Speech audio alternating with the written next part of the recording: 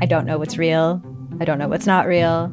Limited Capacity is a collection of 6 darkly amusing stories about the mysterious ways we interact with the internet and with each other. There's something going on with him. It's like an act. I don't trust him. What?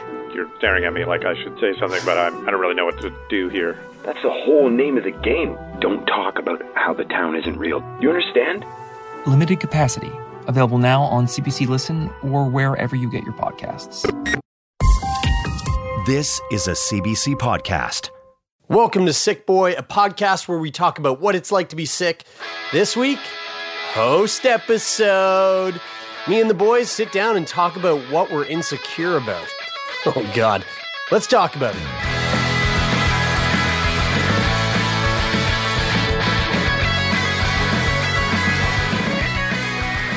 Well, that was a lot of tinkering because Brian really had a bunch of personal issues. I actually deleted everything, so no one's going to know what you're talking about. Yeah, I know, but we just spent 5 minutes and Brian was just being all weird. He will not divide us. He will not divide us. That's super annoying, and everyone's He will not divide us. He will not divide us. Brian, I have to He go will not divide to us. China in like He will not 10 divide hours, us. and I got shit to do. So this He is will not divide us. is the last time that we're going to record in this studio, and the last time we're going to record. Wait, what? Is that really? This is it. Studio's going to be moved by the time you get back from China, man. Oh, fuck. I didn't know that. Yeah, you get away with not doing any work as usual. As usual. Well, I pick my spots carefully. You pick your nose carefully, too. You do. I do pick my nose. No, not really that carefully, actually. It's pretty reckless, to be honest. You're just digging, for sure. Yeah. So we are here, the three of us, without a guest. It's another host episode. We're going to sit down and talk to you about some shit that's happening in the world. And we got a whole bunch of stuff to kind of talk about. This is the Trump cast, the Trump podcast. Oh, yeah. Absolutely. This is All Things Trump. Not. That's what we call. That's the new name of the show is All Things Trump. Can we just say, fuck that guy, right? Dude. Man, he's such a dummy. We should just not talk about him at I know. all. Speaking of crazy.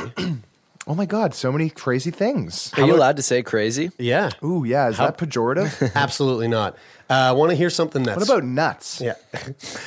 Want to hear something that's super fat? Did you say fat? Like PH fat? No, fat, like an FAT. Oh. What's speaking of crazy? Toronto. Ooh, yeah. It was really crazy. We had a little trip to Toronto. Toronto. Yo, motherfuckers, we sold out a show in Toronto. Jesus, why are you talking like that? Don't do that. You guys are rubbing me the wrong way right now. We went to Toronto. We had a sold-out show at Movember. It was a great time. We sat down with Josh Cassidy. And if you're not familiar with that guy, you should be. He's a yoked fucking wheelchair racer who has like broken records all around the world. I think he's not technically, but sort of set a world record.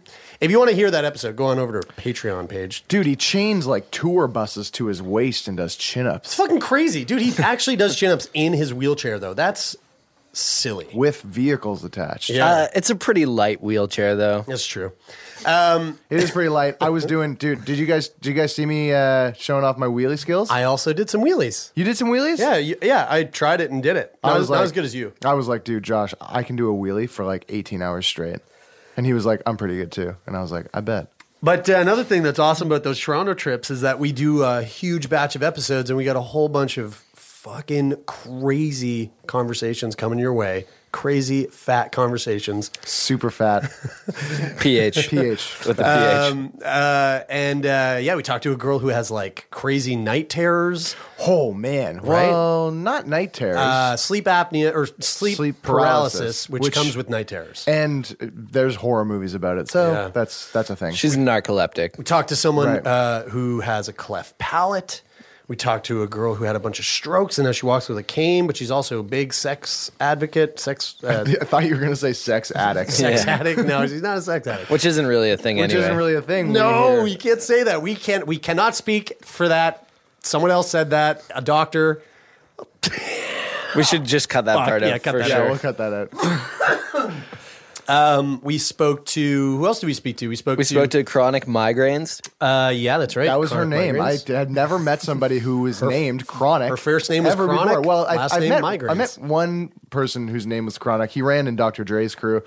That's the only other person that I've ever heard. Can we just take a sec? Did you guys see how Snoop Dogg opened up the NHL All-Star Weekend? Yeah. Whoa, Snoop Oh Dogg my opened up? God, What did he Dude, do? he was just Smoke weed every No, day. he was in the middle of the ice rink. He played The ice rink? in What are you from fucking Norway? Nah, fuck off. In the middle of the arena, he's opening up the All-Star Weekend, and like on the middle of the rink, he's got this like DJ setup, and he's like, "What's up, y'all?" And he starts to play da da da da da. It's the motherfucking D-O-double-G. Snoop Dogg. Snoop Dogg. Okay, so he's playing that, and there's like obviously thousands of kids in the fucking it's like arena. a family event. Super unedited. Yeah, he didn't bleep anything out. Dogg, motherfucker! Dr. Dre, motherfucker! Yeah, dude, it was super fun. I laughed really hard Oh my at it. God, dude! It's just the cameras panning across the crowd, and there's just a bunch of parents covering their children's ears. Yeah, there's some director in the booth going like, "Oh my God, Oh my God, no, Dude, he no. smoked the fattest blunt too in the arena. No, he didn't. Did he? I didn't see that No, part. he didn't. Yeah, he probably Nah, did. he Probably didn't. did. He's But fucking Snoop Dogg. yeah, man. he might. Yeah, I bet he did in one of the dressing rooms. Sorry, though. NHL. Snoop Dogg doesn't do radio edits. This is a Toronto Sun article. The league booked the dog father to DJ the NHL All-Star Skills Competition Saturday night in Los Angeles. At Center Ice, inside Staples Center, DJ Snoopadelic certainly did not disappoint, kicking it off the festivities with his trademark track, The Next Episode. And seemingly unbeknownst to the league and its broadcast partners, the rapper picked the uncensored version from his playlist. You know the profanity-laced version? Whoops. Here's a sampling. La-da-da-da-da. It's the motherfucking D-O-double-G. Snoop Dogg. La-da-da-da-da. You know you're rocking with the DRE. Dr. Yeah, Dre, yeah, motherfucker.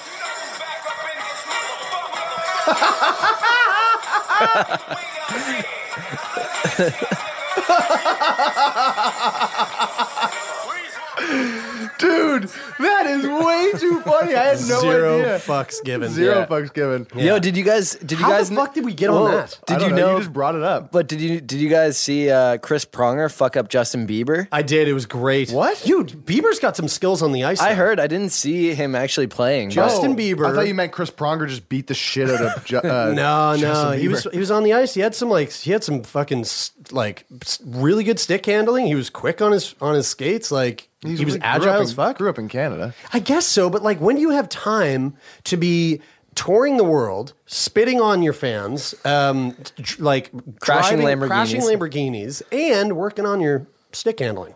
You don't got to work on it, man. It's just Yeah, it is a Canadians Canadian are born thing, I with guess. it. Yeah, I guess so. But other than that, Toronto was great. We other than that, because it had nothing to do with anything. I don't know how the fuck we even got on Other that. than the NHL All-Star Weekend in California, It was a good weekend. Toronto though. was great. It was a good weekend, and we look forward to going back. There's a whole whack of other conversations we're looking to have when we get back there, and we couldn't get everybody in. It was too many people. and like all of the trips that we have, we fly there. Yeah, And when we fly, We always fly WestJet. This Jesus. episode's brought to you by WestJet. we did fly WestJet. actually, before you go into that, I know what you're about to talk about, but I do want to say thank you, Oliver Bone. Oh, fuck friend yeah. of ours who actually flew us to Toronto for this trip. Yeah. Fuck Oliver. I hope you weren't hoping this would be anonymous. Putting you on blast. You hooked us up. We love you to death. And yeah, thanks for doing that for us. That, like, so fucking generous. It's crazy. Guys, I just downloaded the sweetest app. Oh my God. Fuck yeah. Every time I say something, I'm just going to be like, yo, Taylor sucks dick. That's pretty funny. I'm going to take your phone I'm going to and fucking I'm going to break shove it straight up your asshole. Yeah, I bet that would feel good. My God, it is actually the worst. This is the worst. So during our trip, though, one thing that was crazy is we land in Toronto, and we're about to grab our bags. Brian and I are about to grab our bags, and there's this big thing on the above the baggage carousel, and it's Welcome, it's sick boy. No, not at all. It's the news And it was this big news story that was going around the country, going around the world, about a woman who lived 6 days without lungs. Now, we had a fuckload of people send it to us on Facebook. They were like, you guys got to check this out. You guys got to look at this. People sent it to my personal Facebook inbox. Like, No, she's in Toronto. Well, that's the thing. She lived in Toronto. And it was a woman who had cystic fibrosis. And essentially, she's from Burlington, Ontario.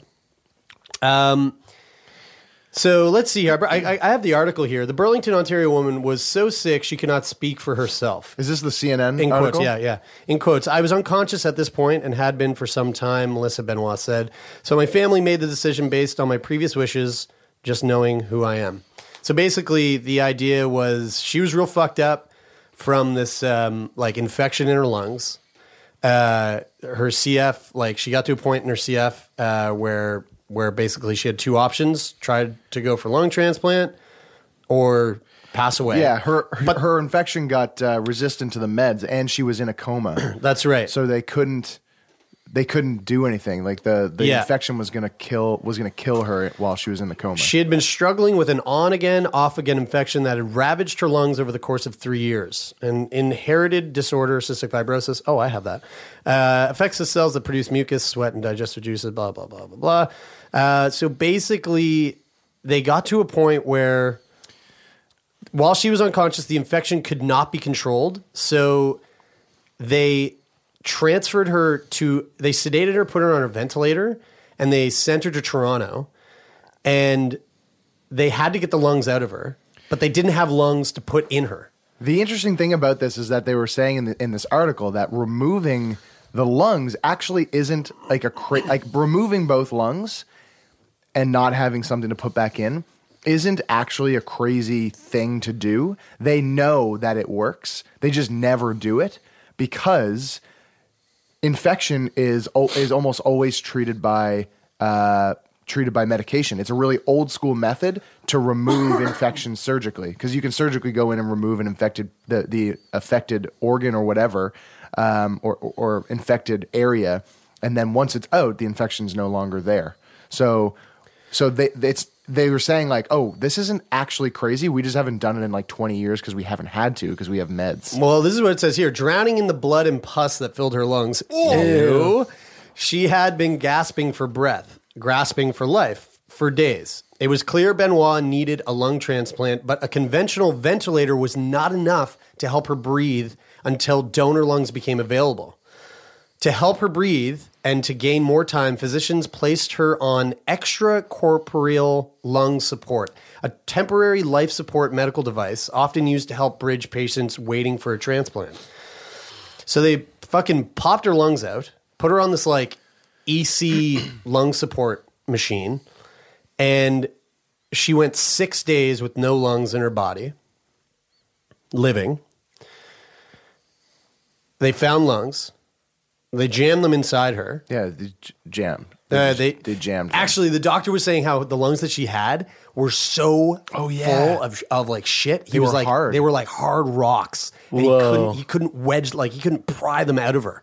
So they had to break her ribs open and like. Well, they would have to break her ribs open anyway to get the lungs out. I think that's like kind of a normal part of the process. Oh, Jesus Christ. So a team of 13 led by this doctor entered the operating room. Removed What was the doctor's lungs. name? Say the doctor's name. Kashabji. Cash me outside? Cash me outside. How about that? Enter. Oh, God. A team of 13 led by Kashabji. Cash me outside. How about day? Entered the operating room and removed her lungs in a 9-hour procedure. Engorged with pus and mucus, her lungs had become as hard as footballs, the doctor said. Dude, as hard as like regular football or Tom Brady footballs. Good one. As they removed her lungs, the surgical team put a Nova lung on the right side of her heart to work with the EC lung support machine in replacing respiratory function. Nova lung is a lung support system that oxygenates the blood and is typically used to support patients with failing lungs before they've been removed. So this fucking crazy thing happens. They wait, they get the new lungs. They put the new lungs in her. But here's the thing that you pointed out when you read this article that I never really knew, which is that the new lungs that have been put into her are no longer being affected by CF. That's crazy to me because Crazy to me too. We've always gone on the thought that they will have CF. Well, it doesn't cure your CF because you're still going to have CF in your other organs, but your like lungs your aren't affected by it. So, but is that the case always? Well, I decided to be like, well, we got to find out what the fuck this means. So I emailed Dr. John Granton. Really? Of the Ontario Lung Association, who we did an episode on, who basically convinced me that lung transplant isn't that bad of an idea.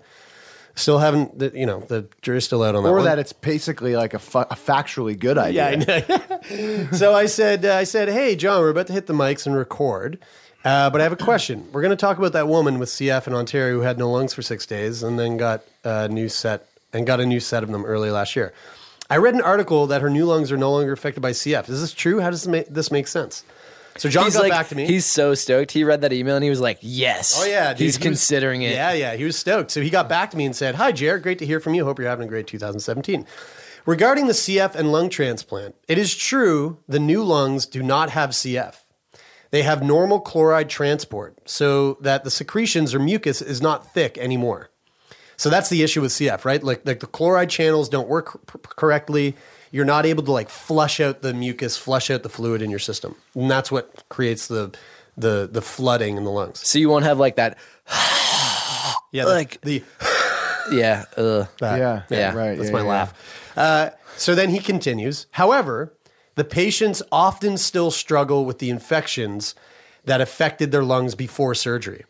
Because the airway cells and abnormal secretions, bad snot in brackets, are also along the upper airway, example, the nose, the bacteria still live there and are difficult to remove with antibiotics. So patients with nasty bugs can have recurrent infections with those bugs. Does that make sense? Right, yeah. Lung infections, like you're just really prone to lung infection?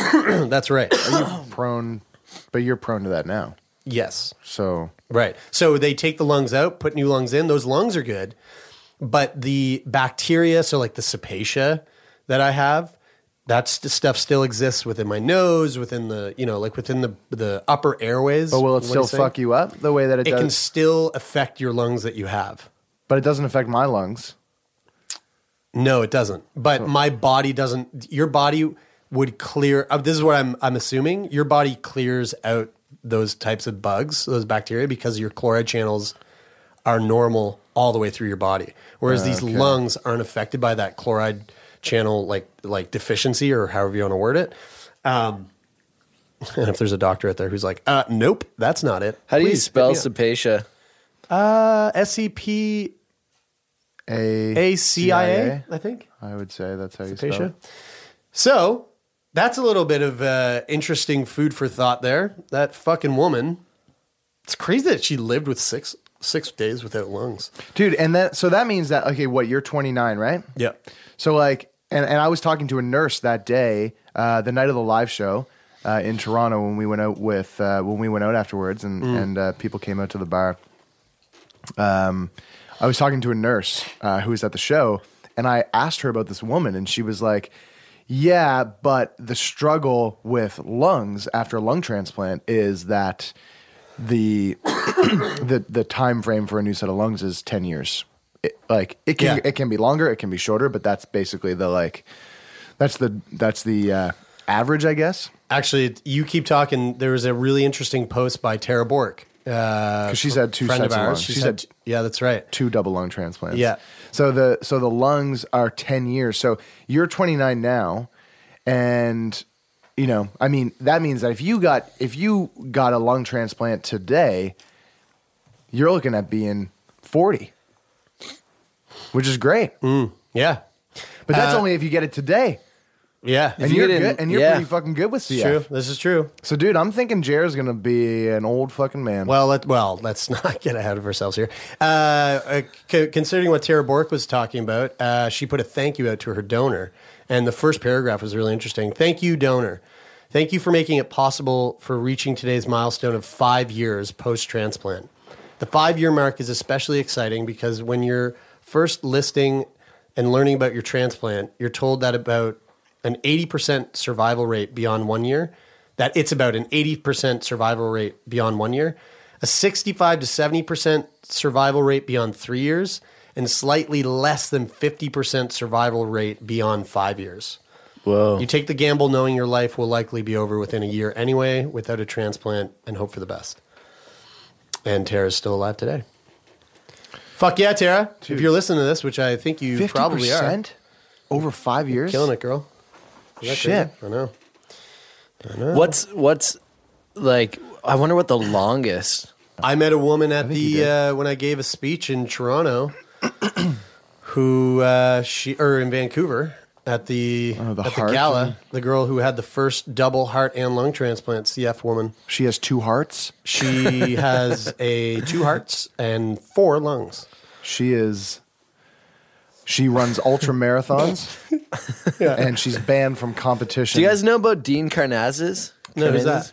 He's the ultra marathon man. He runs the ultra marathons. Dude, she'd kick his ass. He's the 250-mile races? He doesn't develop lactic acid. He doesn't. God, like he will build like an initial bit of lactic acid up in his muscles. Right, like Lance Armstrong. I don't know. Was Lance Armstrong like that? Lance just does drugs. Oh, right. Yeah. Right. Yeah, he's blood doping. That's it. Right, yes, that's right. He's taking IPO. It's all the same. Or EPO. So that's interesting. A cool little story coming out of Canada. A woman, making milestones. CF, putting CF back on the map. That is fucking cool. Oh, fucking cunt. Whoa. I just had my phone fucking lying in Red Bull. Can we keep the fact that you said the C word and just bleep it out? Definitely. First time we ever bleep out anything. You go, fucking bleep. We're not going to bleep it. You're not going to bleep it out. Yeah, it should definitely just say fucking. Another little interesting thing coming out of the news that I think you guys will find interesting. Brian sent this to us but didn't read it. No, I did read it. I was just fucking with you guys. A 74-year-old man has been arrested after allegedly got his local church congregation high on weed cookies. Dude, that's my favorite article I've ever read in my entire life. The pensioner, identified only as Mr. Jones, is said by police to have handed out the naughty treats to parishioners. The naughty treats? Isn't it awesome that his name is Mr. Jones? Yeah. I think that's like the best name it could have been for somebody who quote unquote accidentally handed out weed cookies to. He handed out the naughty treats to the parishioners at the St. John's Apostle Catholic Church in Bloomington, Indiana last year. 6 people aged between 12 and 70, holy shit, ended up in the hospital as a result of the adverse effects of the spiked cookies. Police grew suspicious about what might have been in the cookies when the victims described an unusual salty taste. Mr. Jones did admit to handing out the cookies, but denied adding anything illegal. However, police who searched his room, searched him, found an orange pill bottle. God, I can't read today. However, police who searched his... You can never read. I can read all the time. However, police who searched him found an orange pill bottle containing capsules of a brown, oily substance, which later tested positive for marijuana. You don't even really... Like, what's a test? You just put your nose to it? Because that shit always stinks like weed. I don't know, and, man. Yeah. Man, the other night... That shit tastes strong. The other night, a friend of mine was over, and he was like, hey, want some of this chocolate? And I bit into it, and like immediately I was like, dude, is there weed in this? And he was like... Yeah. And then we had a great night. He refutes that story, and he basically tells it that he went, hey, do you want some of these weed cookies? No, and, we're like, yeah. And he absolutely did not say that. He said, do you want some chocolate? This is my favorite line in the article. Father Daniel Manahan of the church said, we are praying for everyone involved. Yeah, because they let the devil in. Dude, why did they have to go to the hospital? Was it just... They fucking greened out. Can you imagine, though? Like, you've never had weed in your life? And then you go to church, and then you have a cookie. Yeah, they probably were like, "Holy fuck, Satan has entered." That's really funny. I wonder if any one of them. I wonder if one of them like had this amazing experience and was like, "I've been touched by the hand of God," or one of them was like, "Oh, wait a minute, God's not real." Like had this like epiphany. Oh man! Not saying that God's real or not real. Believe what you believe, but. Anyway, you guys want to talk about religion? For sure not. For sure, definitely not. Yeah. I'm just kidding. Oh boy. Oh boy, religion. Speaking of religion, Politics. Speaking of religion and politics. And sex. Oh, fuck. We got a new podcast coming out, and it has nothing to do with religion or politics. Has nothing to do with being a podcast. So tell everybody what the don't do that, Brian. I feel like I need to put myself on pause just until it happens because you're holding it up to the thing. If you're just going to do it, just do it. Just do it. No. Speaking of religion, God damn it! No, so tell us what the podcast is about. It's about sex, but it's about more than sex. It's more nuanced than just talking about sex. Yeah, it's like, it's kind of like Sick Boy. Like, you know how we sit here and we try to destigmatize illness and just like normalize talking about illness?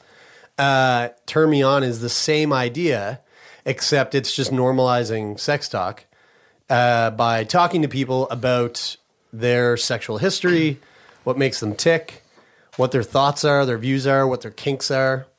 And it's been really fucking interesting so far. You know, it's funny because when you were saying, like, speaking of religion and politics and whatever, it's funny because those are two things that I would talk about at dinner because I'm just fascinated in learning about them and speaking about them and hearing different people's opinions on them.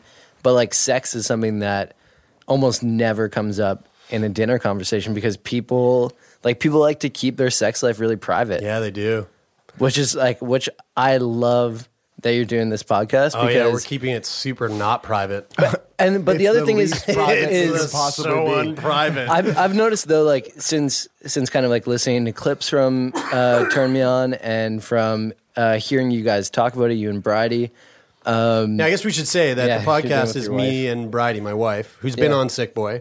And we sit down with guests and talk to them about their sexual life. And I find that just like hearing you guys talk about this stuff makes me more comfortable being open and talking about my sexual relationships too. Yeah. And like, man, you can have such a better experience by talking to other people about like what they're doing, like how they pleasure their partner.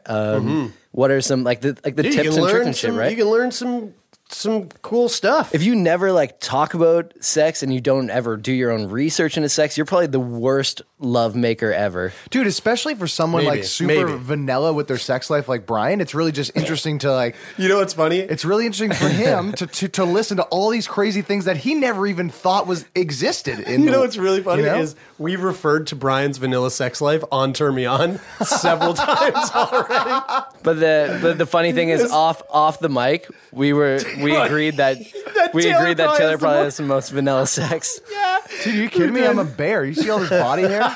Just because you're hairy doesn't mean that your sex life is not vanilla. Dude, you can do a lot of things with body hair. Yeah? Yeah. Does Kyla chew it like a lawnmower? Oh, yeah. Does she do that? Kyla. Are vegans actually unhealthy? Does cannabis ruin your sleep? And why are so many men taking testosterone supplements? I'm Mitch. And I'm Greg. And we're the creators of the popular YouTube channel ASAP Science. Every week on our podcast Side Note by ASAP Science, we explain the science behind a controversial subject with recent research, up-to-date studies, and ridiculous stories so you are entertained while, bam, simultaneously learning. We're here to make science make sense. Download Side Note by ASAP Science wherever you get your podcasts. Wants me to keep it more private.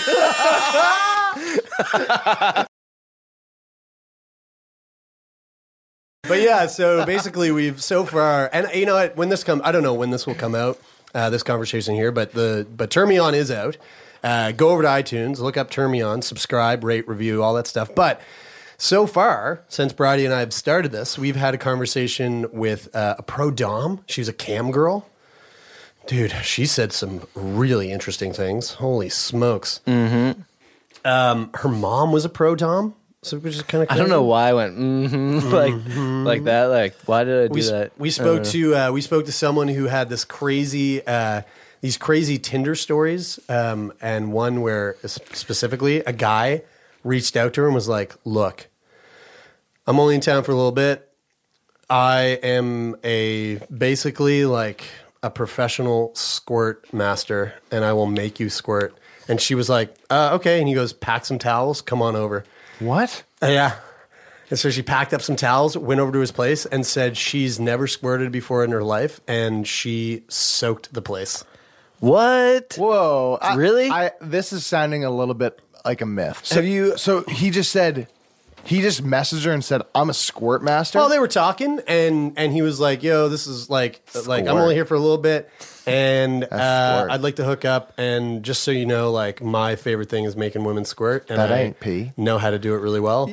And she was like, "I'm coming over right now," and that's what he did. That ain't pee. I was going to ask about that because Squirt. yeah, I was going to ask about the pee thing because like I've heard that people squirt. I don't know if I've read it somewhere that squirting is actually just peeing while you orgasm. It's a myth. Yeah? Yeah. Do they test the secretions? Dude, you can tell it's not pee. It's fucking clear. It's not. It doesn't come from your. It's but when not you coming from your orgasm, bladder. when you orgasm and there's cum, like that. I mean, if that was mixed with, Is this an episode of Turn Me On? yeah, I don't know. Well, it could be. Hey, Bri. Yeah. You so with these host episodes, I know that we're always trying to figure out what the fuck we're going to talk about, Yeah. and you were like, "I have an idea. Let's talk about what we're insecure about." First of all, why? And second of all, go for it.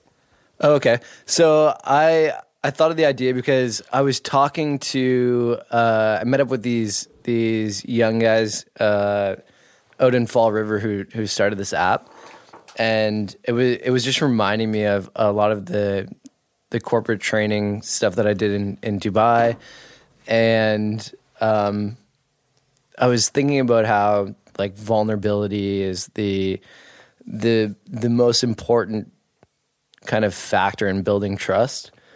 And the more I was thinking about that, I was like, well, what am I vulnerable about? Like, what are some of my insecurities? So I was thinking about it, and it's not like something that you usually talk about. Like, I'm pretty comfortable with saying what I'm insecure about, but there's never really like the opportunity to bring it up. Or like, I guess, dude, and also it's fucking hard. It's hard to talk about what you're insecure about. I don't mind. I actually find it empowering to talk about my insecurities because one of the things that I used to get really embarrassed about was my cheeks get really red and I blush a lot.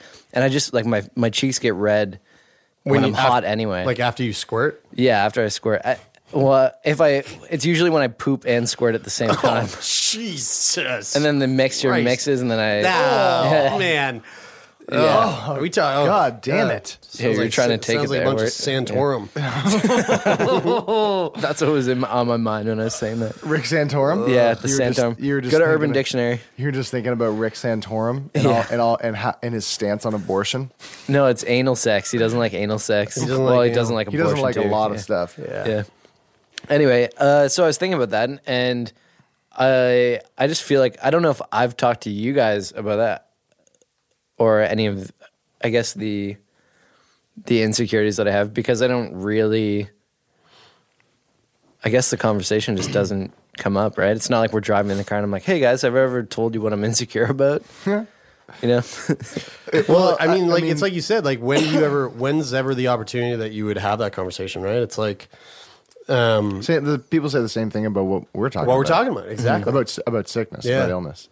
Although I do have to say, I bet you if that was like normal conversation, like we all were aware of what our insecurities would be, it would change the way that we interact with each other, like in the world, right? Like, totally. So, oh yeah. So if someone's like, "Hey, I'm really insecure about my my whatever," something is like as simple as like I'm insecure about my belly and like the way my belly looks, you'd probably never like, I don't know, be joking around and be like, "Hey, funny belly, come over here." You know what I mean? Like it would change. You'd be, I don't know, you'd be more like mindful about the way that you joke about. But also, what I said that like when you talk about it. It almost becomes empowering, in my opinion. And it's like my red cheek thing. Like if I address it and say to people like, oh yeah, I get red cheeks when I blush or if I'm embarrassed or whatever, then when it happens, people are like, oh, Brian that's what happens when he gets embarrassed. So that we all know that, and it's not really a thing, and he knows that. So why, like, we're not going to bring it up because it's just a known fact, right? But when you don't talk about it, then all of a sudden it becomes something that you're like, oh my God, am I doing it? Do they know? Do they it becomes something that you start to be concerned about when you don't really need to be. Is that what you're insecure about still? Your cheeks? I'm not anymore. I used to, probably 5 or 6 years ago. They look like they're getting a little rosy. They look like they're getting red right now, Brian. Is everything okay? If you say that, you'll make them Dude, red. are you okay? Look, oh my God. What's going on? Oh my God. They actually are getting red. Oh my God. Whoa. Oh my Whoa, God. they actually did get red. God. Look at that. Yeah. Dude, Brian, are you okay? No, now look, it's getting worse. Yeah, it is. Do you have high blood pressure? What's going on, Brian? What's happening to your I'm face? getting really anxious now that you guys are both staring at me. Oh my God. But so about 5 or 6 years ago, I actually Googled how to get rid of red cheeks. Is there operations or surgery or things that you can do? There was a Radiolab episode or a bit on This American Life that actually I remember that kind of changed the way that I thought about it, and it helped me deal with it a lot. Do tell. It was basically she went in and kind of went through the same steps of researching how to get rid of her blushing cheeks. I remember. It was the same thing. It was the red cheeks. Yeah, and it was something about you can get an operation that does it, but wasn't that Invisibilia? Yeah, it was Invisibilia. It was. But yeah, so I looked into that, and there's complications that can arise from it. And in the end, she's like, yeah, it's just part of who I am. So why would I want to change who I am? And that message at the end was what was kind of resonated with me and made me think, fuck, I don't care. Well, that's really nice to hear, Brian. Yeah. What are you insecure about, Jer? I was having a conversation the other day with my... I don't even want to get into my girlfriend, who's not my wife, and we were talking about insecurities. Who your wife knows? Who my wife is friends with. Yeah, right. Or they know each other. I'm poly and I'm bi. And they're I don't know if you guys are poly-bi friendly. It's like a fluid bonding thing. Fluid bonding. So I was having a conversation with my girlfriend the other day about this. Oh God. So we were having a conversation the other day about this exact thing. I think it was because you brought it up, and I was like, oh yeah. And so we were talking about insecurities, and she asked me. It was really interesting. She was like, what are you physically insecure about? What are you emotionally insecure about? And what are you? I think there was another one, but I was like, oh, I've never really thought about it. No, that's what she said to me. She was like, well, I'm physically insecure about this. I'm emotionally insecure about this, and I'm something else insecure about this. And I was like, I've never thought about different subcategories of insecurity. Yeah, that's interesting. But then it made me think, and I was like, wow, I have a fuckload of insecurities. I'm a super insecure person. I reek of insecurity on the inside, but I think I do a pretty good job of not letting that show on the outside. I am what's the deal? My biggest insecurity is feeling stupid. When I feel dumb, dude, we play on that. That's terrible for you to have. I know. That's awful. I know. God, you must be in constant torture. Kind of. Yeah. I'm actually not kidding. So it's a little different with you guys, but sometimes it does come up, and when it does with you guys, I get really shitty at you guys, and I'll fucking shut off and be like, fuck you guys. But I know. So I had this thing happen the other day. But now I appreciate that. Here's an example of this. I had this thing happen the other day. I hope the example's not me. I hope it's no, Taylor. it's not you guys. It's somebody else completely. Right. Good. So this is how silly this is. I know. I'm very aware of the difference between your and your. Right. Y-O-U-R. Yeah. Y-O-U apostrophe R-E. And I was typing out a thing for my mom's birthday on Facebook, and I was like, "Mom, like I love you so much. You're the best mom there is. Like, you're the best mom I've ever known. Like, whatever." You know what? It sounded fuck. I'm really making myself sound stupid now too, and I'm feeling really dumb now. But anyway, whatever I wrote, it was actually kind of beautiful. And if you're friends with me on Facebook, please go read it so you know. And like it and comment and share. Yes, like it and comment and share. But I had we were at the Louis C.K. show in Toronto. Oh, yeah. And the your had auto-corrected to YOU''RE. Okay. Which is not the correct your that was needed for that situation. It is in what you just said. I know, but it wasn't whatever it was that I did say. Right, okay. It wasn't the right one. Okay. And so somebody commented on that. No. And said, "You moron, blah, blah, blah, blah." Well, what? Was it somebody that it was okay for them to say that? I mean, like I would do that. It was your mom. Nah, it was somebody else, but it was someone who, like, generally you would pass that off and go, it makes sense that you would write that. But I couldn't shake it. And it actually, like, made me so fucking sad. Dude, it made me almost come to tears. Oh, because I felt so shitty about it. It's really embarrassing for them to do that too. Because whatever though. It honestly, there's like my cheeks would have been real red. So this person wrote this and fucking crushed me, and I felt really. I didn't feel dumb because I was like, I fucking know the difference. But now I'm being put on blast. And it makes me look stupid. And when I feel like people think I'm stupid, then I get really, like, upset. So that's one thing that, like, really gets me. But, like, when we joke about it all, like, I fucking suck at math or whatever, and like, yeah, it's like that's totally fine. Like, I can laugh along with that. And actually, it's become a thing that's, like, outside of this podcast. Like, everybody cracks jokes at me because of my math skills, right?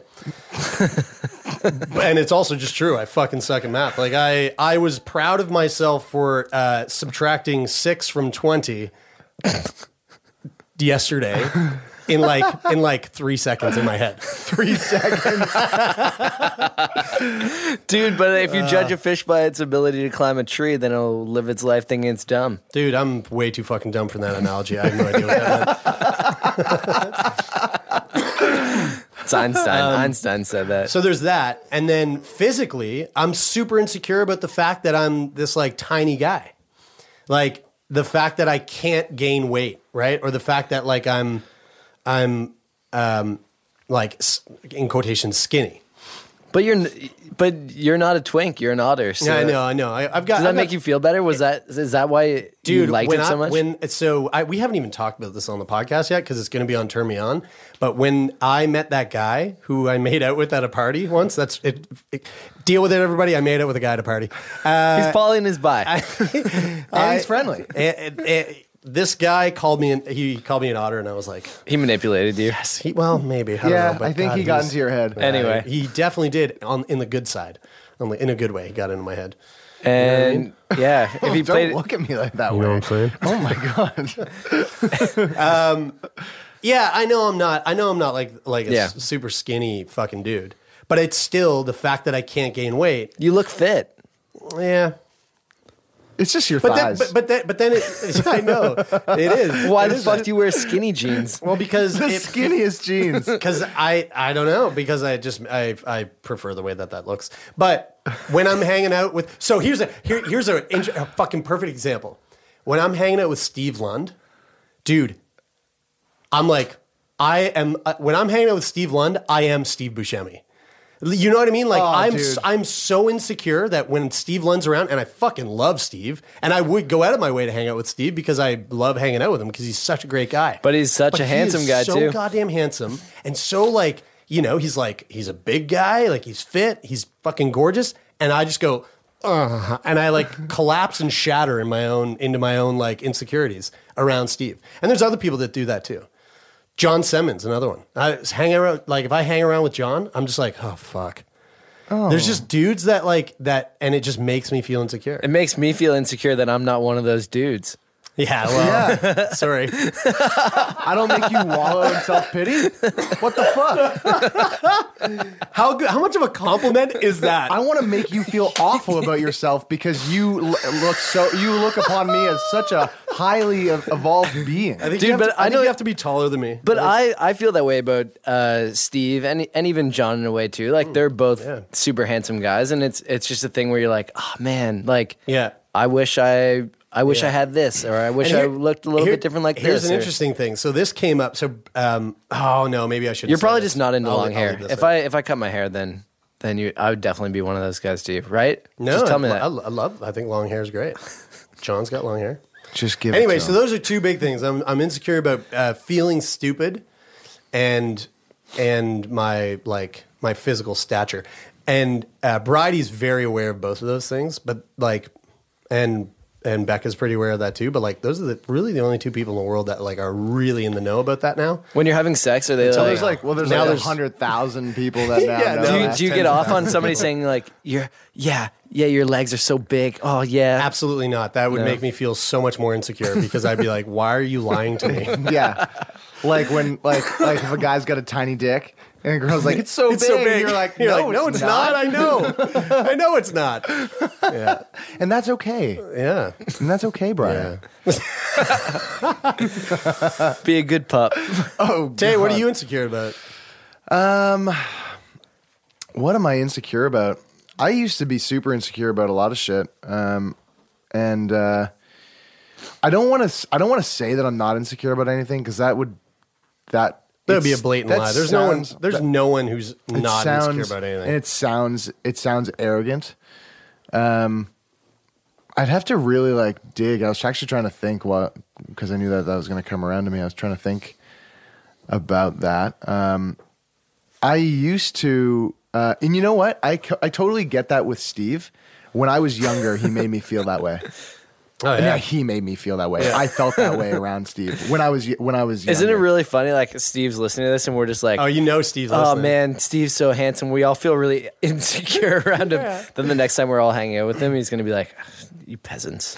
Yeah, he's gonna call me. He calls me a peasant most of the time. He'll just spit on us. No. When I was younger, like when we were growing up, when I was like junior high school. I guess we should give some context. Steve Lund is a friend of ours, and he's actually doing really well as an actor. He was on the show Bitten, and he's a handsome motherfucker. You can Google Steve Lund if you want. And see how good looking he is. Yeah, he's one of the best looking guys on the fucking planet. Mm-hmm. And when I was younger, I had a lot of like physical attraction to him. Yeah, I wanted to bone Steve when I was younger. Not so much anymore. Sorry, Steve. But he like when I was younger, I had a lot of like physical insecurity and like self-consciousness, and that manifested as like machoism and like bravado in like the hockey realm as well, like being ultra confident or cocky and like boasting and presenting myself that way. That's how that insecurity manifested like outwardly. And then that really dropped off. That was something that like plagued me. And like I said at that mental health panel, like that was like I lived my life like an actor, and I honestly felt like I could have been an actor because of that. Like when I look back, you were an athlete, you were living that life. Yeah, right. Actor. Like I was playing the role of Taylor, the hockey player, who the macho bravado jock, right, like douche. Like I'm athletic, girls like me, that type of fucking guy. Yeah, not that all athletes are douches, but you know. No. But I was playing that. That was a role that the real Taylor was playing, and like I said, Brian and Dennis were really. Brian, Dennis, and Scott were really the three guys that I grew up with across the street, and Brian's obviously sitting across from us. Those were the only guys that I really showed who I really was to. Like I was only my real self around them. And you'd come over wearing a tail, and you'd be like, "Hey guys, I got a new tail," and they're like. How are you wearing that? And you're like, it's a butt plug, and there's a tail attached to the butt plug. Oh God, I gotta go. And they were like, I'm so happy that you can be you around us, Taylor. And I was like, thank you so much. And they're like, good pop, come on, pop. I don't know what I'm insecure about now. I really Really, you don't know? I don't know what I'm. God, I could list off another 5 or 10. What am Yeah, me I? too. What am I insecure about? I'm super insecure about my skin. I have the worst fucking acne. Not right now. My skin's actually doing really well right now, but I can get super bad acne. Like, and when I do, it ruins me. It will put me into a depression. Are you insecure about your patchy facial hair, Taylor? No, I love he my loves it. love my facial hair. I think I'm really happy with how it Here, came Bri. out. I'm Let's insecure. sit here and try to figure out what he might be wait. insecure about. I have Wait. a lot of shit that I could be insecure I about. could- I could list dude, off a bunch. I get. So I have like I'm not like an overly hairy person, but I have quite a bit of like body hair on my front and like on my chest and like down the center of my stomach. It's really gross. Yeah, right. And so the hair that's like around my belly button. This is gonna be so fucking nasty for people. I'm already about to throw up. So like whenever I wear, like, doesn't matter what shirt I'm wearing, it like the hair like traps lint in my belly button. Dude, I've found lint in your belly button several times. And like in my that's life. something that I used that's something again that I used to be probably a little insecure about. linty belly button? And then I feel like I yawned and like my shirt came up or something. I stretched my arms overhead. And I think it might have been Chelsea or Haley or somebody who looked at me and then like picked it out of my belly button. I was like, oh my God. Don't do that. But that like totally. You simultaneously came and was embarrassed, but also was like, I'm over it now. Dude, totally. I blasted my insecurity. Ugh. It was like a girl was like, oh, I see that shit in your belly button. Ha ha ha. Like, It's like and I somebody was walking like, up to you oh, and fuck. like picking a pimple on your face, like, "Hey, I'm acknowledging that I see this thing on your body." Yeah. And now God, I'm okay with having kill me. acne. That would kill me. I could get insecure about that. Here, let's do it. Let's try to figure out what it is. Are you insecure about your shitty behaving dog?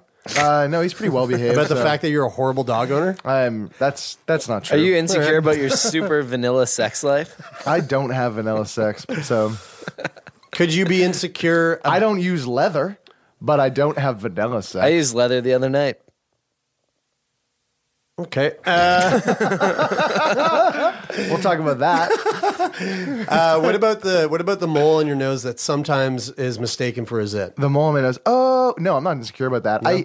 I think I probably was when it's not a mole either. I don't know what it is. It's like a bigger skin tag. I don't know. You should paint it black to look more like Marilyn Monroe. I asked a doctor about cut it off? I was like, "Yo, can you check this out?" And he was like, "Has it grown in the last year?" And I was like, "Nope." And he was like, "Okay, cool." And I was like, "Can I get it removed?" And he said, "Yeah, you can, but it's not threatening, so you have to pay for it." And I was like, where "Fuck that." do you think this comes from? This like no insecurity thing.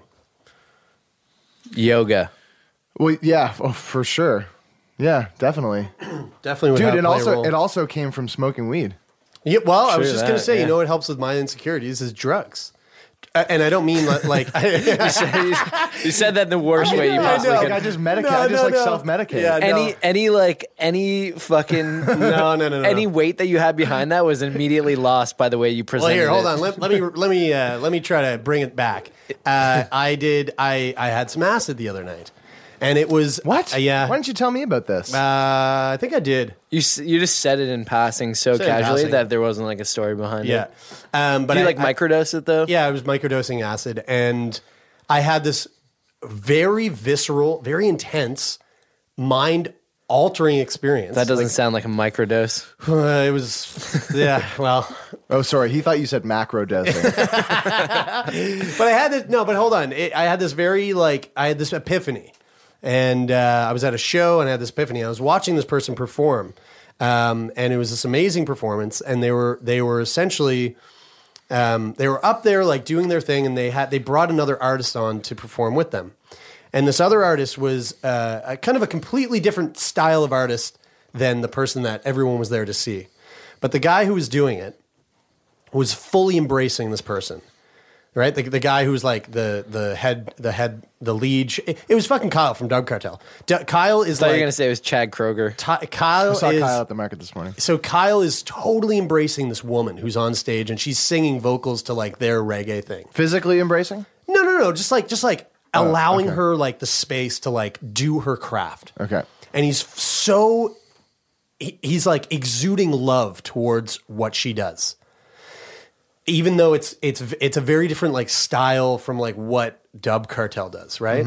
But he was just like letting her do her thing. And then he's turning to the audience and he's like fully engaged with the audience, loving every single person who's there, right? Like he's such a performer, right? So you can tell he's just like pulling everybody in and he's accepting everyone. Doesn't matter if you're high as a fucking kite on the dance floor or if you're hammered or if you're there totally sober, like he's just giving absolute like love to everyone. This is what's going on in my mind when I'm watching this. And then he's there absolutely like fully loving and embracing himself as a human. Like you can tell that he just exudes confidence when he's on that stage. And watching him in these like 3 different sort of like states of love, like loving and supporting this woman who's doing her craft, loving and supporting the audience, and loving and supporting himself. I had this like fucking mind-blowing epiphany of like everybody is their own unique individual. Everybody has something that they offer. And thank fucking God that none of us are alike. That all of us are like this snowflake. All of us are completely unique. And how amazing is that we are like that? And how amazing would it be if we could all just like totally embrace that and love that in the same way that Kyle is embracing and loving that woman, the audience, and himself. And it actually helped me big time shed that like that insecurity of like my physical stature, like my size is like a human. And and actually that week in particular, I was going through that pretty heavily. Like I was dealing with a lot of that physical insecurity that I have.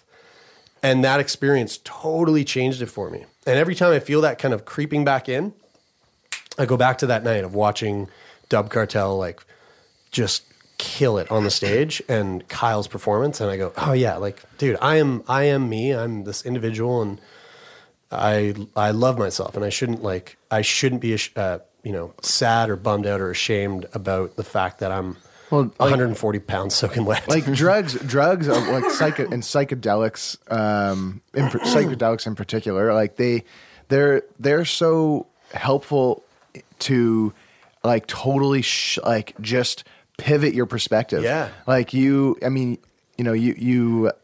go through your day-to-day life, and thoughts build on themselves. If you have a negative thought on Monday, and then you might have it again on Wednesday, and then you might have it again on Friday, and then Sunday, and then Monday, and then stretch that over a longer period of time to where you start to develop an insecurity about something. And then because you're in this realm, this like, let's say sober realm, or I don't want to say sober realm, because if you like drink or something, then you're kind of pivoting your perspective, but you're going through life with this very kind of narrow perspective about like how you perceive reality. And then you pivot into a realm where you're seeing reality in a totally different way. And you all these things that you've built up, these thoughts that have built on themselves, and these insecurities that build up around you, you start to challenge them. You see them. Yeah. You challenge that idea, and you recognize, because it might have been subconscious that you were building this thought on itself over and over and over again. And it's like it pivots you to where you can go, oh, I've been doing that. Yeah, well, that's the thing. It's like that's where that whole sort of, cliche thing of like expand your mind, man. Like you are expanding your mind. Yeah. You're expanding the way that you think and the way that your worldview, and you're able to like see those walls that you put up or see those issues that you have. It honestly, and the three of us sitting here, like our drug use is very, very moderate and very we use drugs in a way that is like really healthy, I think. I'm sure there's someone out there who's like, all drug use is not healthy. Well, sure, whatever. I disagree. I disagree. And I think that the way that we approach that thing, which is a very calculated, very careful, very well thought out. There's lots of studies about like doing mushrooms, and it's often every 6 months, not in a party sense. I mean, exactly. Ayahuasca, and we've been told this by somebody who's very close to the world of addiction. I've been told by a number of people. That ayahuasca is is a medicine and not. I mean, it's a drug. The same way Tylenol is a drug, but people call it medicine. Yeah. You're not a drug addict if you take Tylenol for headaches, right? Well, So- the like to go back to the insecurity thing and why I have a hard time pinning down something that I'm like recurringly insecure over. When I was 19, I started smoking weed a little bit in high school, but because I was playing hockey, I didn't do it very often. And when I quit hockey, or well, it wasn't when I quit hockey, but when I stopped pursuing hockey as like a career, I started smoking lots of weed, and this role that I was playing when I was in that like kind of in that life of playing a role, it was like, so I viewed it like every time I smoked, I would go, oh, what a sweet release. I'm just myself now. And I could go and I could take this and in one side of things, it was like, well, I don't want to just be able to be myself when I'm fucking smoking weed. So I would take these little things, like we would like, when I'd walk down the street, let's say with Brian, and I'd be like, I'd be insecure about like, am I walking? Like, do my toes point out a little bit when I walk? Like, am I standing up tall? Do people think that I look good? Do people think that I look tough? Do people think this? Do people think that? And Brian and I would smoke a joint. I'd walk down the street. And I could fucking take my clothes off. I could walk down this road barefoot. Dance down the street. And I'd just be like, I don't give a fuck what anyone thinks of me right now. Because this feels good, and it just feels good to be me. Yeah, I feel fucking good, and I feel like myself. And then I'd take that, and I looked at it as a fence. Every time I smoked, I'd go over to this other side of the fence where I had all these amazing skills and all these amazing qualities about myself. And I'd take that, and I'd throw them over to the other side of the fence, which was the not high. The normal, yeah. And so after a while, probably a year and a half, 2 years or so of like smoking weed like all the time, being a quote unquote stoner, which high like pretty much all day. Not that healthy. Yeah, right. And it wasn't. I mean, not for a long period, not for extended periods of time, like years and years. Isn't. Yeah. But and for some people can deal with it well, some people can't. So I found like after a certain period of time, everything that was on that side of the fence when I was smoking, it was already on the other side. So every time I'd go over, I'd get high after a while. I'd just go, oh, now I'm actually feeling insecure on this side of the fence. Now I'm actually feeling weird and paranoid and feeling like people are watching me, and I'm wondering like, am I? And I had that paranoia-ish experience with it, and so I just didn't smoke weed for a long time. And I feel like now I have been getting into a bit of a cycle on the like insecurities, and I think that because smoking weed for me lately has been a really like liberating experience. So I think I'm in the process now of actually finding out what I am feeling and what I might be insecure about. I think I'm going through another phase now where I've built up some insecurities because I haven't paid close enough attention to myself over the last couple of years. So you might not even know that you're insecure about it. Right, yeah. Like, I think that's the process I'm going through now. I think I'll be able to talk to you in a year and say, "Oh man, like the last couple of years I was insecure about ABC and didn't even really know it." Well, dude, when you're ready to talk, like your dog owning, right? skills. Yeah. And your vanilla sex life, right? Exactly. Very insecure.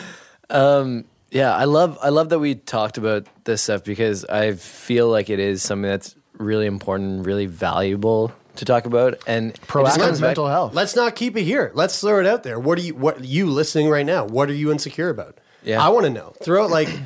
We post these episodes on our Facebook page every Monday. We put a post.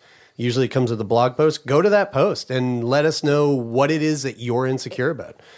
Let's get that out there, man. It fucking feels good. It feels good to like shed that shit, I feel like I have a 10-pound weight that kind of like lifted off my shoulders. Not that heavy because I kind of just went through that experience the other day. But if we had done this conversation 2-3 weeks ago, I probably would have been like, holy fuck, I feel like I just lifted the world off my shoulders. I like the way that you were talking, Taylor, about kind of like how when you become aware of something, then it starts to build and snowball on top of it, on top of that like feeling. And the way I've experienced it is by like somebody comes up to you and says, Or like for me, when somebody says, "Oh, your cheeks are red," and I'm like, "Oh shit, they are," because there was a point in my life when I didn't realize that my cheeks were red until somebody said that, right? And then all of a sudden, as soon as somebody says that, then it starts to become something that I slowly get more and more worked up about.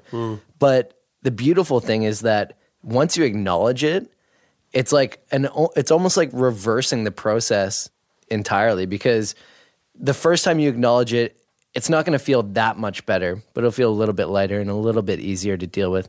But then as you go on and you start to be more and more comfortable with it, then that reverse feeling, that reverse snowball effect kind of takes place, and eventually it just becomes something that you totally own. Yeah. That was a great little chat, guys. I like that. So I just wanted to do this little speed round little section before we wrap things up. I say that again with a little bit more enthusiasm. So I just want to do a speed round before we wrap up the show here, everybody. Speed round. Oh God. We're in the front end of 2017, and we've got a year. Front end. The front end. Yeah, we're not fucking it from behind anymore like we were with 2016 in December. We're staring 2017 right down the eye of a dick. We're having Vanilla Missionary. We're at the tip of the shaft. 2017 right now. Oh God, Jesus. Oh God. And so we've got a year of medical advancements ahead of us. So I just looked up some of the medical advancements that we have had in 2016, or the ones that we had in 2016. Some interesting things on the list, and this is actually from CTV. In 2016, the first 3-parent baby was born. What the? Fuck? Yeah, right? How the fuck does that work? The world's first baby with DNA from 3 people was born this year, thanks to a controversial technique. Let me guess. You read it and figure out the answer. I'm going to guess what they did. Okay. So, they took the one sperm from one man, and they took one sperm from another man, and then they had one woman, right? The woman lays on her back. They take the 2 sperm from the 2 men. They get a very small laser, and then they put some very intense magnifying glass glasses on, the doctor, and then he takes the laser and he splits the 2 sperm in 2. And then he takes 2 of the pieces of sperm, 2 of the halves from each sperm, throws them away. But then the other 2 of the halves, he takes those and he sews them together with a very, very, very fine silk thread. So they become a hybrid sperm. So it's 2 men's sperm sewed together, but half and half. Right. So you got a half and half, and then you insert the half and half into the woman laying on her back, so that, and with her legs in stirrups, so that this sperm easily slides through her reproductive system, polybi friendly, around the curve of her uterus and into the egg, and then she has a double man baby. That baby would look half like one man and half like the other man. That's right. Yeah. Well, what do you call that ice cream that's black and white? Was it like a black and white man, and then the baby came out, and it was what do you call that when you go to Dairy Neapolitan? No, that's chocolate, almost. Vanilla, and strawberry. Did she have a Neapolitan baby? like a half white, half black baby with red hair. Yeah, that would be. Is that what she had? Would be a Neapolitan baby. The mother carries DNA that could have given her child Lee syndrome, a severe and usually deadly neurological disorder. Oh, Jesus, this is way less exciting. Sounds awful. Scientists removed some of the mother's DNA from the egg and left the disease-causing DNA behind. The healthy DNA was slipped into a donor's egg, which was then fertilized with the father's sperm. So they used another person's egg with this woman's husband's sperm, but they put some of her DNA into the egg. That is wild. So there was biologically 3 people involved, 3 sets of DNA involved in the baby. Do you think she paid? I don't get it, but that sounds crazy. Do you think she paid a lot of money for that, or do you think they were just like, "Hey, we want to test this. Are you down?" It was in Jordan. Oh, really? Yeah, isn't that crazy? That's interesting. That's interesting. What else, Tay? What else is there? What else happened in 2016? We all know about Ebola, successful Ebola vaccine. Hello. Woo, woo, woo. Successful Ebola vaccine. The AIDS patient zero story was debunked. So this was basically that they thought that, and they thought that it came from a Canadian flight attendant. Yeah, he was that promiscuous dude who was like, I'm going to go around. It was the French guy. Yeah, Radiolab did a story on Gaetan Dugas. That's his name? Gaetan? Gaetan. That's a common French name. Yeah. Is it? Yeah. Gaetan. Oh, Gaetan. Yeah. Come, Gaetan. It would be Gaetan. The s'appelle is ready. Not Gaetan? No, it's Gaetan. Gaetan? Gaetan, if you were saying it with an English. How do you say it as a Frenchman? Gaetan. Gaetan. Gaetan. Gaetan. Gaetan. Gaetan. Gaetan. Yeah, something like that. Dude, put that fucking diss horn away. Yeah, so that was debunked. A new study published in 2016 debunked that theory by concluding that Dugas's blood sample contained a strain of HIV that had already been circulating within U.S. borders as far back as 1970. Ooh. The scientific exoneration of Dugas came 32 years after his death. Hear that, everybody? HIV is hella old. Whoa, this is kind of crazy. ALS gene discovered. Some criticize the ALS Ice Bucket Challenge craze as just another social media fad, but researchers announced this year that money raised from the campaign helped fund the discovery of a new gene linked to the disease. They didn't really... Seriously, stop. They didn't really say that led to anything significant. But anyway, gene mutation linked to multiple sclerosis was... I'm not going to read it. You said this was a speed round, but it's going real fucking slow. This is the slowest speed round ever. Speed round. Studies pinpoints genetic conditions behind intellectual disabilities. And then cancer's Achilles heel. I wonder what that's about. An international team of researchers believes an important discovery has been made about the genetics of cancer tumors. All right, say this one again, but give it a and finally, cancer's Achilles heel. An international team of researchers believe an important discovery has been made about the genetics of cancer tumors. The researchers said the discovery could offer a new way to deliver customized cancer-killing therapies. I wonder if Brandon has anything is involved in that. Oh, fuck, I don't know. Maybe. He was a part of that test. Yeah, he was in a study. Yeah. Scientists discovered that even as tumors mutate, they still produce distinct flags or antigens which appear on the surface of all the tumor cells. Finding these unique flags within a tumor is the equivalent of finding the cancer's Achilles heel and could help improve existing immunotherapy treatments used to fight various types of cancer, researchers said. Oh my God, dude, I'm fucking laughing here. Andrew so we got this really fucking hilarious inside running joke going between the three of us and Andrew the camera guy. Fucking Andrew camera guy. Andrew the camera guy, if you're not familiar, is he's a camera guy who hangs around us and just shoots stuff. That's pretty much all he does. But he also has a knack for taking photos of me in particular, but also all of us when we're on our phone, which for me is pretty much 24/7. And then Jared's phone is never not being charged. He'll send the photo to us and then include some silly hashtag. So it's me sitting here on the mic and I'm on my phone and he sends the picture and goes, "Love engaging with guests in such deep personal conversations. Hashtag on air personality." It's just me looking at my fucking phone. Oh, dude. Oh, hashtag laughing is lit. Hashtag doc life. Oh, that was me. Boom Shadow Automaster. Hashtag woke. I think there's a really cool conversation. I like talking about, I like the insecurity thing. And yeah, that's nice. I hope people engage with that. I would like to see people, chime in with what they feel insecure about. Because it's funny, when you feel insecure about something in your own life and you think about it to only yourself, it makes a lot of sense to yourself and it's, and it's really heavy. But then when you say it out loud to other people, it's when it's coming out of your mouth, you're like, fuck, this is dumb. I know how dumb that is for me to stand next to Steve and feel worthless. But, oh my God, that made me feel so sad when you just said that. But when it's in the moment, it's like, it feels really real, So it does take a lot of weight off. I gotta go Dude, to the airport. You gotta go fucking airport. fly to Asia. This is it, bro. This is our last time recording here in our recording studio. We're moving this studio to, we're in Brian's mom's basement. This is where we've been recording since we left the Halifax library after our first 6-7 episodes. We've been here for over a year. It's been great. And now we're moving it out of Brian's mom's basement into my dad's house.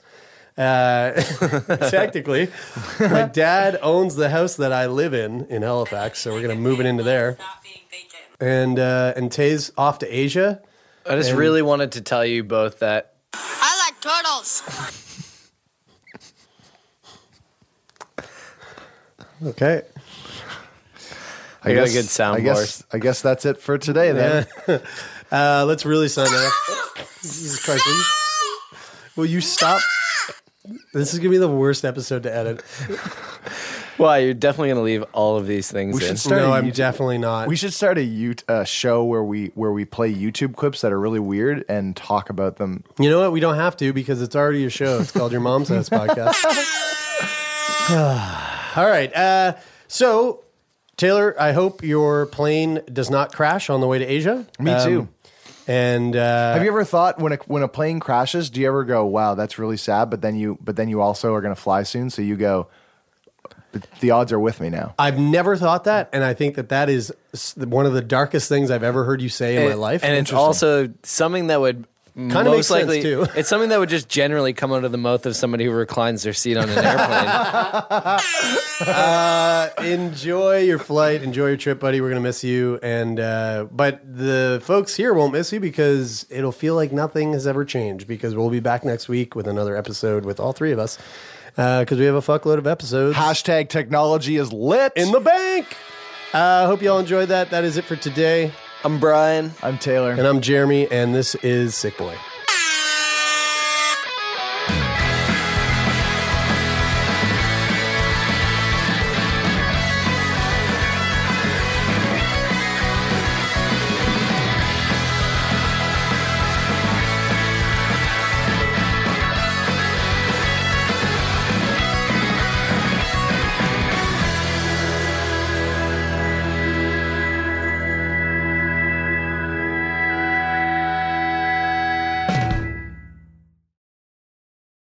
For more CBC podcasts, go to cbc.ca/podcasts.